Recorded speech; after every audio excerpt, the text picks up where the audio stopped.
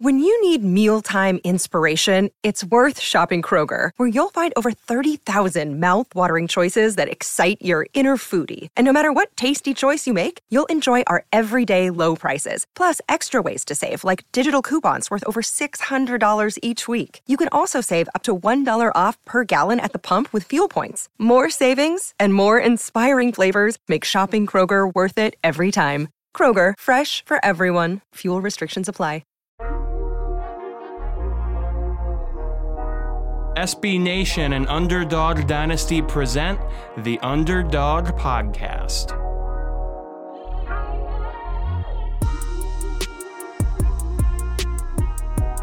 And welcome back to another round of the Underdog Dynasty Podcast AAC edition. My name's Dan Morrison. That's Emily Van Buskirk. How are you doing today, Emily? I'm doing all right, just dodging raindrops out here in Mobile, Alabama. Oh yeah, I've got that. You're at the Senior Bowl because I don't think people inherently know that's why you'd be in Mobile, but there's plenty to do in Mobile. I actually think that's not like untrue. This is apparently the original birthplace of Mardi Gras. I was just about to say that. I thought I heard. I've never been to Mobile, but I've heard that they've got a huge Mardi Gras, which is not too far from now. Yeah, the Airbnb I'm staying in is decorated with beads, and it's a fun place. It's definitely different.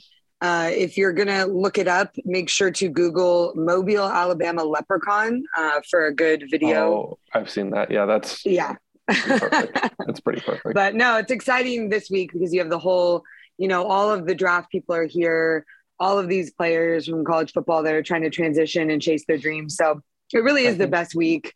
I think it's so mean because for people who don't know how the Senior Bowl works, first off, you have to be a senior to play in it. But basically, they divide you up into two teams, an American team and a national team. They give you a coaching staff from either the AFC or the NFC. And they give them the Jets and the Lions staffs respectively. And I think that's so mean. Like, no one else was available. Because they're the Jets and Lions. They're just like... I'll you say couldn't this. Get someone decent. You couldn't get the Charger staff in for the AFC maybe, and then on the NFC, I don't know. There's got to be someone just putzing about that would be better. I can't. Maybe these guys. These guys are grateful to be learning from NFL people at all, and they're taking in as much as they can every day. I know. I'm not going to comment on the quality, but I'm teasing. That's all. And what is funny is the remarked difference between the two coaching staff. So when they break it up into practice for people who have never, heard about Senior Bowl week, every day they do practices starting on Tuesday and going all the way till Friday. And you have the national team first for 2 hours and then the American team after. So you watch, the first group and then you watch the next group. So it's very easy to compare and contrast what's going on between the two teams. And what we noticed yesterday in day one is that the Jets staff, who is the national team, is very regimented and detailed and old school drills, very almost militaristic, I would say, how they run it. And there was some energy, but the other group, run by the Lions was way more loosey goosey. The guys were getting chippy during drills and during the scenarios, and it was just more fun. So take that for what it's worth. I'll tell you what, you can watch some Senior Bowl practices on ESPN. They usually show I've been watching before we started recording. I was watching one of the Lions staff practices. There's at one point they started just doing a one-on-one blocking drill between a tight end from San Diego State, and I don't know who the defensive lineman was, but I think he was from South Carolina. I'm not certain, but this tight end got blown up twice in a row trying to block him. And they just kept being all right. And they're like, let's see you try that again. And just one-on-one drill with everyone shouting around. So you're right. From what I've seen, which is minimal, especially compared to you, it's been a little bit loosey-goosey. And it's funny, Kim is out there right now, my partner. She's shooting it for us today. I decided to stay in and do some work. But it is raining. And she called me because they got the Oregon player today. I'm trying to look up my notes here. It's not the Thibodeau, right? No, let me hold on one second. I have him in front of me because they just added him to the roster because of the guys that dropped out. Yeah, I unfortunately didn't think to write down his name. I've got a bunch of Senior Bowl names written down and no one from Oregon. No, you're totally fine because he was a late ad. But here we go. Verone McKinley. Okay, yeah. He's a safety, and Kim called me because I said I need you to shoot him. It's his first day, blah blah blah. And she calls me and she goes, "This kid just got lit up, like ankles broken by some receiver on the other side." And she couldn't remember who it was, but I'm gonna go dig up the clip and try and find it because apparently it was like the entire stadium like let out a collective gasp. So that was not great for the Pac-12. Yeah, not great. Oh, like I said, that's San Diego State tight end. You don't want to get blown back in a blocking drill twice in a row when it's one-on-one and everyone's staring at you, not being able to handle some, D end or whatever. And we asked them about it today in the media day, how they felt it was going. And a lot of them said the same thing. They haven't played football and touched a football in 2 months. Mm-hmm. So it is rusty. And that's what these 3 days are kind of about, is learning the playbook, shaking off the dust and getting ready to compete on Saturday. So, like I'm not an NFL scout or thing, but I think a lot of it is trying to see how do guys respond to coaching. Is this guy going to be coachable at the next level? Is this guy the kind of guy who, when you tell him something, he needs it explained another time? Or is it a guy you can immediately put it into action? You know what I mean? And so some of it is checking the raw talent, but there's tape to check raw talent. They'll get your 40 time and all that to check your athleticism.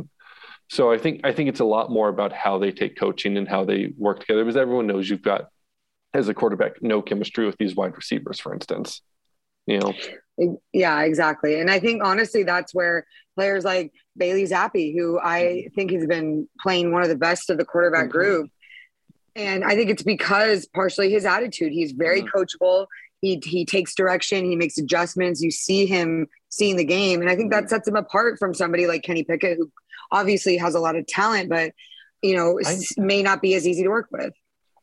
Is Kenny Pickett down there right now? He is. Yes, he is. He refused to have his hands measured, was the big news. That means they're small hands. That means he knows he's got small hands. That's all. Yeah. And I think hand size is the silliest thing they do in any part of the NFL draft process. You know what I mean? But that just means he's got small hands. If I was going to be an NFL quarterback or prospect, which is obviously a kind of far-fetched joke of a possibility, but I wouldn't run the 40 time. Nope. No need for that. I'm slow. I'm not going to run it. I'll let you know I'm slow. I don't need the video of it happening. He's apparently rumored to have 8.25-inch hands.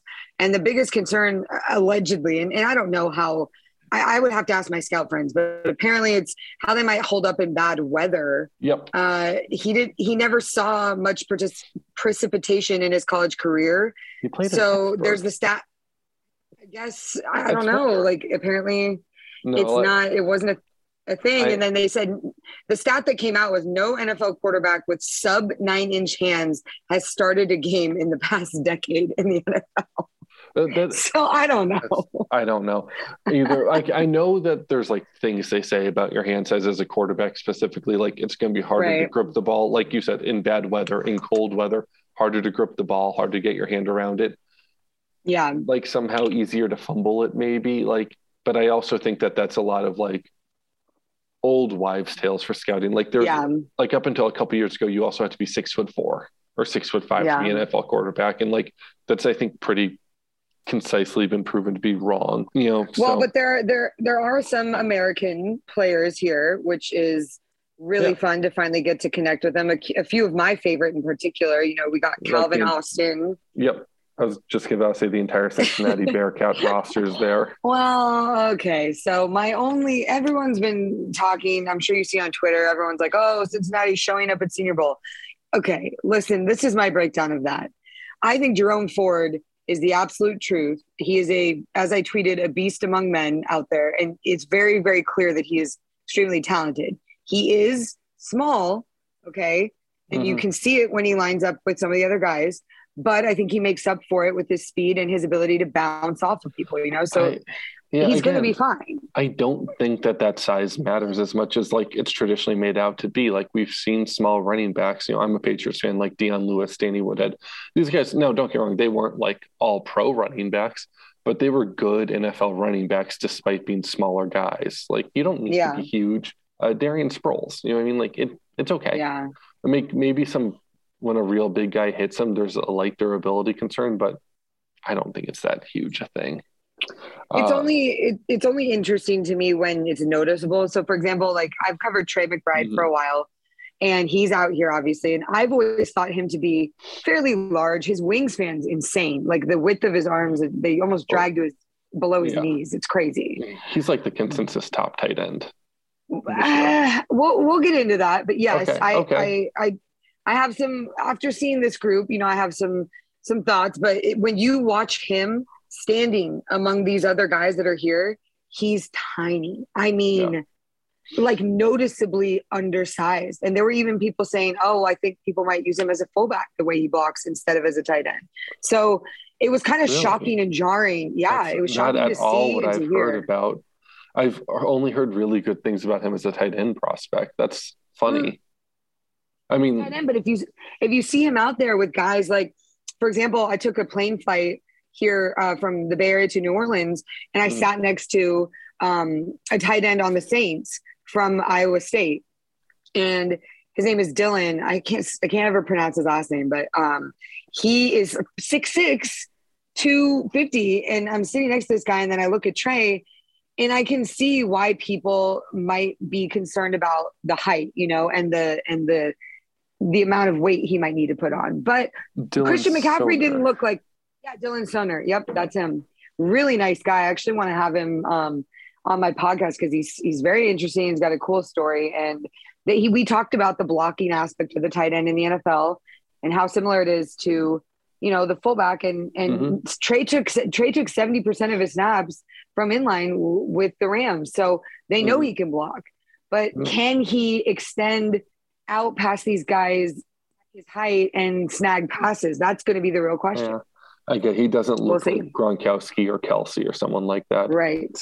Yeah, he looks more like Kittle, I think, but not as big as Kittle. I mean, Kittle's bigger, like girth wise, Yeah. Another one of those prospects and from the American who I think is incredibly interesting is Desmond Ridder, who's at the Senior Bowl this week. Because I've heard some people say that they think he's the top quarterback off the board. I've heard other people, including myself, who think not so much. Yeah. I think he's one of those guys who's a bit divisive in terms of what you think about him. So I don't know. How's he look so far? I mean, he looks all right. I thought, honestly, he got caught up a lot in day one. And again, it's just shaking off rust of game scenarios, but he was sacked several times. He, was a little slow in his release. And I know you're working with new guys and you have to allow for that, but he did not look as sharp as like Bailey Zappi, in my opinion. So is he more prototypical, like when it comes to what you're looking for in an NFL quarterback? Probably. But I think Carson Strong is an equally intriguing prospect just from the way that he plays game scenarios and when I watch him. So I don't know. I've said this before, so it's not new, but I've often said that Ridder struggles when he's forced to throw downfield from the pocket. He doesn't ever really look comfortable doing that when he has to. Yeah. Like at Cincinnati, they ran a lot of RPO, so he was very good at making decisions within that system, but he usually wasn't going off his second read when he had to make a pass. It was a lot of slants. It was a lot of flat routes. It was, and when they went deep, Alec Pierce had really good hands and could make catches on not always the best ball.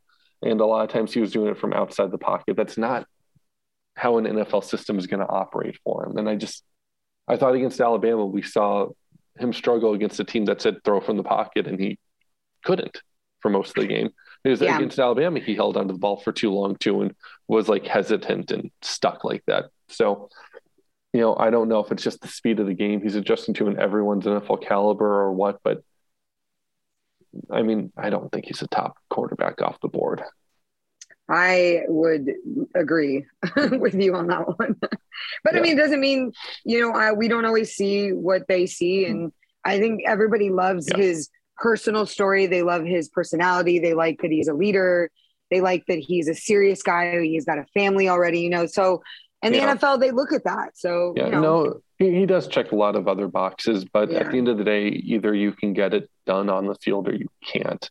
Like, I know that Josh Rosen got super highly criticized because, he comes from money, so therefore he doesn't need football. And there's plenty to criticize Josh Rosen for as a prospect, and he turned out bad in the NFL, but that just wasn't one of them. So I think they sometimes get really weird about it, Signs along the way, like if you knew UCLA and you knew Rosen there was immature. So many red flags. Yeah, he was definitely immature and like spoiled, but that's different than he's rich, so therefore he doesn't need to try at the NFL level. You know what I mean? Yeah, I think immature is one thing. And, like Rosen's not the only guy to come out and be immature. Johnny Manziel is the perfect example of all the talent in the world, but didn't have the maturity to enter the NFL when he did or be that famous when he was. So, like, I get it. There's issues that can come from that. I just don't think that it's – I think that guys are judged way too harshly sometimes on the actions of themselves when they're 19. Cam Newton was judged very harshly when he went to Auburn about – Cam Newton stole his teammate. He stole his teammate's laptop. Okay, that. I think you should be judged harshly for that. Well, what kind of character do you have when you're like? 2 years. What is that? Well, no, don't get me wrong. That was the wrong thing to do. But 2-3 years later, you can expect some growth from people from when they were very young. That's all. I hope that he would grow from it, and that's what you hope for these guys. But as was the case with Josh Rosen, he did not grow up from it. Yeah. He just stayed that same person. So I think that's the gamble that you're taking on guys like Ridder. Is he's a good personality, a good kid. You hope that he stays that way, and then you take the guys that are immature and you hope that they grow and develop. But it's a gamble. You don't know that they will. So nobody has a crystal ball, especially not me.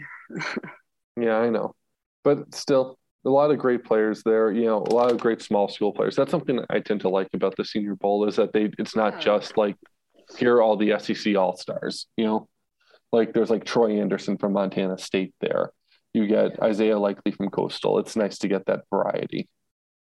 Speaking of Isaiah Likely, that was one of the guys I think gives Trey McBride a run for his money from a sheer skills, technical, aspect, and he has been having phenomenal days down here. Mm-hmm. People are very impressed with him. From the scouts that I spoke to, they hadn't. Coastal's like one of those teams, much like Colorado State, that you don't always see on TV. You don't always hear about, these guys and what they're doing. But and that was the case with Isaiah. But people are definitely taking notice with him. He's long, he's lean, he has the best work ethic and attitude that I've ever seen in a guy like that. And I like him. He's going to be good. Awesome. And like I said earlier, the Senior Bowl, a lot of it is what's that work ethic? What's your attitude like in practice? More so than how fast are you or can you run this route tree? Because they know whether or not you can.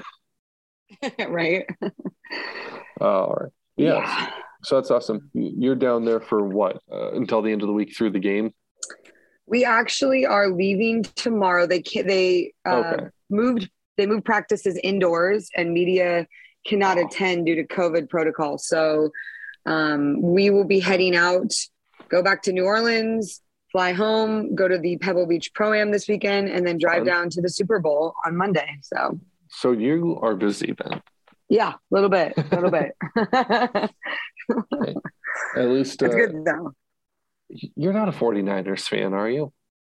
No, God, no. God, okay. No. I didn't know because you're from the Bay Area, so you never know. No, insufferable. I cannot. I'm actually very glad. I'm glad that I'll say it. I'm glad the Niners lost because the fan base has become insufferable. They do not win with grace. It's not fun to be around Niners fans like that when they're winning. And Jimmy G failed upwards. I mean, Jesus Christ, I don't understand how someone can get so lucky, but be that, and be that bad as an NFL quarterback. So I'm just glad that the charade he is not fine. And the charade is over. He's very average. Exactly. And the fact that he's been almost to 2 Super Bowls is wild. He should have won 1 Super Bowl, and they frankly should have gone to this one if Kyle Shanahan wasn't such a klutz in the fourth quarter of games. Imagine not going for it on 4th and 2. There. Well, imagine the way he managed he blew a 10-point fourth quarter lead to the Chiefs in that Super Bowl. And he was the offensive coordinator for Atlanta for the 28-3 Super Bowl. He cannot hold a lead. Oh my God. He cannot hold a lead. That's crazy. I didn't even think about that. Yeah. Yeah, he's the one who called back-to-back pass plays where Matt Ryan got sacked and they had a holding call to take the Falcons out of field goal range with like 4 minutes left in that Super Bowl. It would have almost right. probably would have ended the game just because it was one more score that the Patriots would have had to score, and they couldn't do it. Jeez, crazy. Beautiful, beautiful play calling, Kyle. Anyways, you also had a story go up recently on Trey McBride, who's there. I thought it got a good amount of attention too, which it deserved because it was really well written. It's on Underdog Dynasty, so go look it up if you haven't had the chance yet. But it was a really great story. For those who don't know, Trey McBride's parents are a lesbian couple there, and he was raised by them. And it's a completely unique situation from so many other people in the very male-dominated sport and very, everything is about testosterone and who can hit harder, who's the biggest. I thought it was just a really interesting perspective about everything. Yeah, I appreciate that because I was very nervous about that story and I worked on it for a long time. When I first heard about Trey McBride and his situation, it was actually from Jim Nagy, a conversation. Jim Nagy, the executive director of the Senior Bowl, former scout, he and I were chatting about tight ends for National Tight End Day. And he said, you got to check this guy out. We're going to have him as our number one tight end at the Senior Bowl. And he said, we think he's going to go first round. That's what they think. That's what he said to me. And so I was like, man, I got to check this guy out. So I look into it and he goes, yeah, by the way, I think, his family situation is very unique and you should look into it. So I find out that he was raised by, 2 strong women and they were the first lesbian couple in their town of Fort Morgan where the kids grew up. And one of the moms, Kate, had all 5 children herself, which is incredible. I mean, there was some misinformation saying that it was in vitro and all this stuff, but she actually gave birth to all 5 children. One set was twins. Trey is actually a twin. His twin Dylan was a collegiate wrestler. So I just was like, I got to meet these women because how incredible to raise 4 boys and 4 athletes. People don't realize that Trey's older brother, Toby, also played at Colorado State, was a defensive lineman there with him. So it's kind of crazy, in this day and age to see something like that. One of the moms Jen is a sheriff in the Fort Morgan, Sheriff's Department, 16 years. And the other mom, Kate, raises golden retrievers and works with nonprofits and is incredible. So I flew out, talked to him. I was like, I got to tell your story. They trusted me with it, which I appreciate. And I tried to do it as much justice as I could while impressing on people that this is history being made. When he gets drafted in likely the first or second round, he'll be the first NFL player with lesbian parents to be drafted. So we're seeing this piece of history and to be a part of that was really cool. So they're coming out here tomorrow, his whole family. So I'm excited to see them. Awesome. Yeah. And like I said, that's up on Underdog Dynasty. So check it out if you haven't. It is really good. The other big piece of college football news right now is that the day we're recording, it's about 4:45 right now on National Signing Day. And it's a whole, I'm writing a pretty big roundup right now for the AAC, but this signing day is not what it used to be. Do you remember? I know you remember, but do you remember the way it used to be where it was basically all day long, players are committing and flipping like on the spot and everyone had to sign this one day. And it was like this panic day of like there was a million stories a minute and you had to like pick and choose what you were focusing on. I never really got too invested in the recruiting aspect of it just because it's so massive. I mean, just to have to know all these things about high school recruits and their stars and all this stuff, like I can't keep up. So I never got really super invested. So that's fair. I always feel a little bit gross about, hey, let's watch the 16-year-old run routes. I'm like, no, that's okay. I don't need to do that. But I do tend to take 24/7 Sports is what I think is generally the industry consensus best at what they do because they do consensus rankings based on the other different places that do these things like Rivals and ESPN and them their own rankings. And they do a pretty good job of it. And I just sort of take what they say and I don't actually pay that much attention to the individual recruits myself. I'll let whatever they scouted them as be my guide because like I said, I'm not I'm in the same boat of I don't want to pay too much attention to individual high schoolers and where they're going.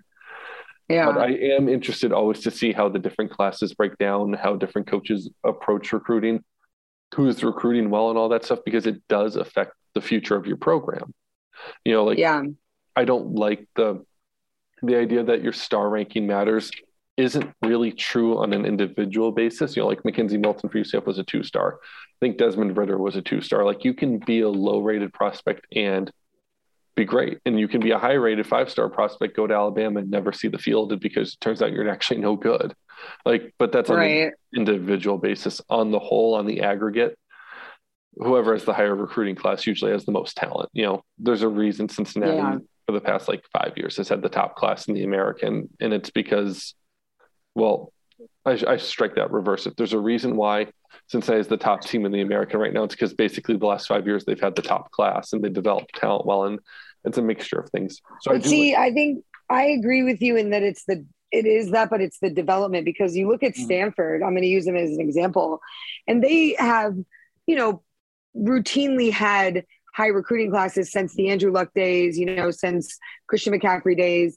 And there has been a steady decline and downturn in the development of said players. So I think the key word you said was development. Like, yes, you have to have the high one to be good, but you also have to take these young kids that are nowhere near generally the level of competition that it takes to go from high school to college right away. And you have to develop them as players, which means you have to learn who they are, how they respond to things, get them in that's nutrition, that's strength training, you know, such a big part. So I think you nailed it with that. Yeah, it is that balance, because whether they're, like I said, whether they're like a 5-star going to Georgia or a 0-star going to Navy, you too need to develop the player into being something. Right. Well, okay, I've talked about it so much with Navy. Navy doesn't recruit the same way anyone else does, other than Army and Air Force. So we know why their military academies, they're incredibly hard to get. No, but 0 stars, you couldn't even give them one, just like a 1-star. I don't think they do 1-star. I think it basically is 5, 4, 3. It's 2, always 0. I think it's 5, 4, 3, 2, 0. I don't think I've ever seen a 1-star. That's really mean. That's mean. Well, I'm gonna like petition to get that changed. I don't like that. Well, then what are you gonna do with all the 0-stars who are really a 0-star? Well, then you get. I don't know. Then you don't get graded because that's how bad you are. Some guys don't get graded. That's what a 0-star kind of is. Then don't say 0. Just say no grade. That at least feels like. But anyways, my point is, it helps if you can get good talent and develop it well. But you know, it starts with getting that good talent. And if you're starting with lesser talent, not to be like rude to the teams that end up bringing in the quote unquote lesser talent, you can develop it very well, but there sometimes is a ceiling cap just to how good it can get. That's all. 100%. I agree. I want to do a quick Senior Bowl shout out because it just came across my desk right here. Desmond Ritter threw the furthest pass by air distance, 62.5 yards on a deep route down the sideline to Bo Melton. The pass was also the highest initial spin rate recorded on a pass in the national practice today. 673.9 RPM. Anybody out there? Spin rate season. So anybody out there that's big into that, that's courtesy of Zebra Technology that's out here. I think it's really cool that they do those measure. I mean, it may not mean anything, but it's interesting to me when they take those measurements. So I guess there you go. Desmond Ritter's setting records already. The other person I wanted to shout out was Chris Paul, the offensive tackle from Tulsa, had an incredible day one where people were commenting that he looked like his old self again. So shout out the Golden Hurricane, Chris Paul, doing big things, hopefully going to get drafted and keep Tulsa in the NFL. Well, Zaven Collins is there, so. I said keep him. I didn't say get him. I just said keep him there. All right.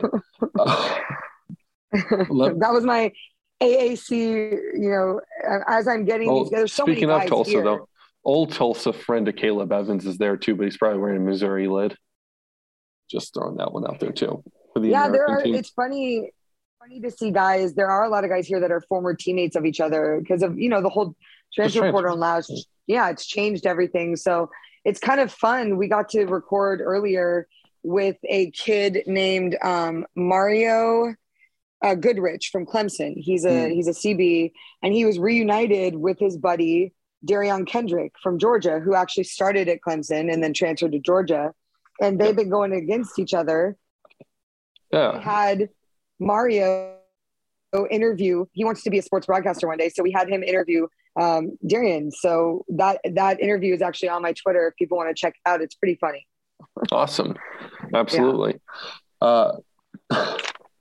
Back to the recruiting stuff. I know. Sorry, I circled out of that real quick. No worries. I just was like, I saw this and I was like, I got to mention one.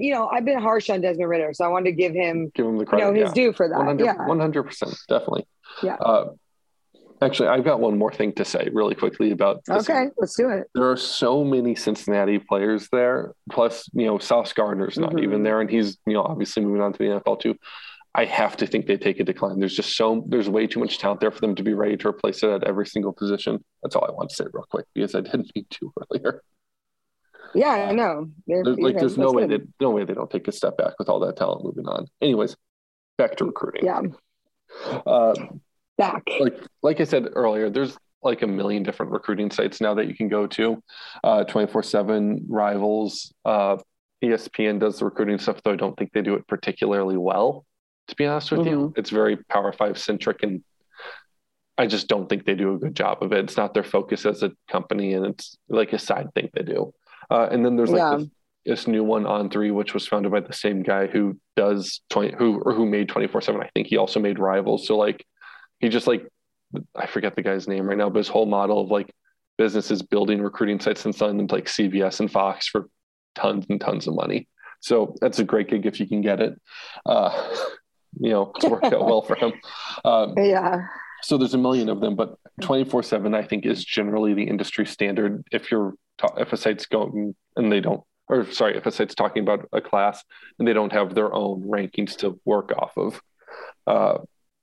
in that rankings, they've kind of broken it up. Now there's the overall class rankings, then the recruit rankings and transfer portal rankings. And you see a little bit of a difference in that and how teams have attacked. UCF is the Americans' top team overall, but since he's got a top recruiting team, but UCF brought in 10 transfers in Gus's first year there, which makes them the top the top transfer team. So they're best overall in the aggregate kind of deal, if that makes any sense whatsoever. Yeah, a little bit. I was going to say, it's easier if you just go to 24/7 site and just play around a little bit at the recruiting rankings, visual representation of it. But, the overall rankings is kind of what I'm looking at. Here's what I'm saying when I get at this. So recognize now that, the freshmen coming into the school out of high school rankings are different than the overall rankings on 24/7 right now. But now it's UCF, Cincinnati, Houston, top 3. Those are the 3 teams moving to the Big 12. They've got pretty much the most resources in the conference. They've had most of the recent success too as a group.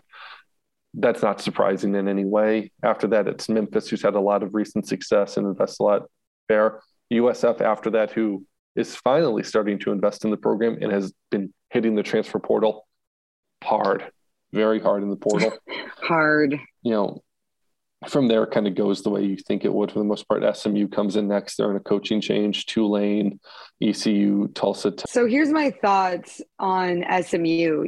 I was never really big on the train during the season. I was not a huge Sonny Dykes fan.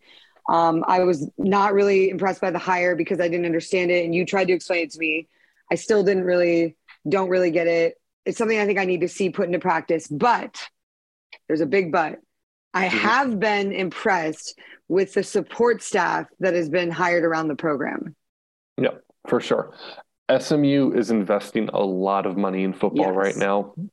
I think there's a few teams in the conference that the Big 12 taking, Houston, UCF, Cincy was a wake-up call too. I think SMU, it was a huge financial wake-up call, and they've had a couple of them in recent years. I know June Jones, back when he was the SMU coach at AAC Media Days in 2014, said that SMU was finally getting around to investing in facilities, and they're just doing it 20 years after, say, TCU was his comparison, and that's why TCU got the call up to the Big 12, and SMU was still struggling to get to that point. Now I think they're saying, oh, shoot, that was enough. We have to kick it up a notch again. I wrote an article about the financial things going on in the Yeah. industry. And I wrote an article specifically about a $50 million donation SMU received. So like in both of those, I talk about SMU is spending money to get good. USF is finally, basically it took UCF going to the Big 12 and passing USF in terms of conference prestige to get USF to build an indoor practice facility finally, and someone on like the board of trustees shouting about an on-campus stadium. It took a lot to get to these points for a few of these teams, and you know, the wake-up call is there. And yeah, SMU support staff is a great example of that. Yep, that was just my 2 cents on that. But I'm looking forward to your article on all these recruiting classes because it's so important to the future of these programs. Yeah, I'm going to try to do a quick breakdown on all of them in one big piece and see how that looks at the end of it. And hopefully I don't need to break into smaller, more digestible pieces. For sure. The one last thing I'll say about though is Tulsa way back, the 121st ranked class in the country coming off this year where they won a bowl game is really, really, really bad. I don't know what's going on. Philip Montgomery's never been a great recruiter to Tulsa, and Tulsa's not an easy place to recruit to, but that's egregiously bad. There's only 130 FBS teams. Yeah. You should not be back there. That last 10 should be UMass, UConn, and the MAC, basically. It should not, you know what I mean? It should not be Tulsa. You should be able to go into Texas and get more talent. Right. You know, that's all I had to say about it. Like I said, hopefully for tomorrow, same day as this podcast, that's Thursday, February 3rd, I'll have that article up, maybe a little bit later, depending on how long it takes me to properly research and write. But that's the goal anyways. Keep your eyes out for it, fam. Exactly. Hopefully Wi-Fi issues haven't clogged us up too much, but I think we're having a good time with it anyways. Those are all our big stories right now. We're in the off season, and after this, it's gonna basically be just the draft to look forward to for a little while, and we'll have I love. I do. I'm a big draft person too, but we can only talk about it so much before it gets like, you know, throwing another coat of paint on the wall and another coat of paint on the wall and another coat of paint on the wall. You know, at some point, it's been done. But we'll find ways to keep it entertaining this off season, I'm sure. I will definitely be out in search of those human interest stories that'll try and keep it fresh for people instead of just X's and O's. So 100%. You can find me at you cut out just like halfway through that thought, but it was a quick thought at least. All right. Good stuff. Love technology. You can find me at Dan_Morrison96 on Twitter. You can find me at Emilnem on Twitter and Instagram. That's EMILNEM. All right. And we're off.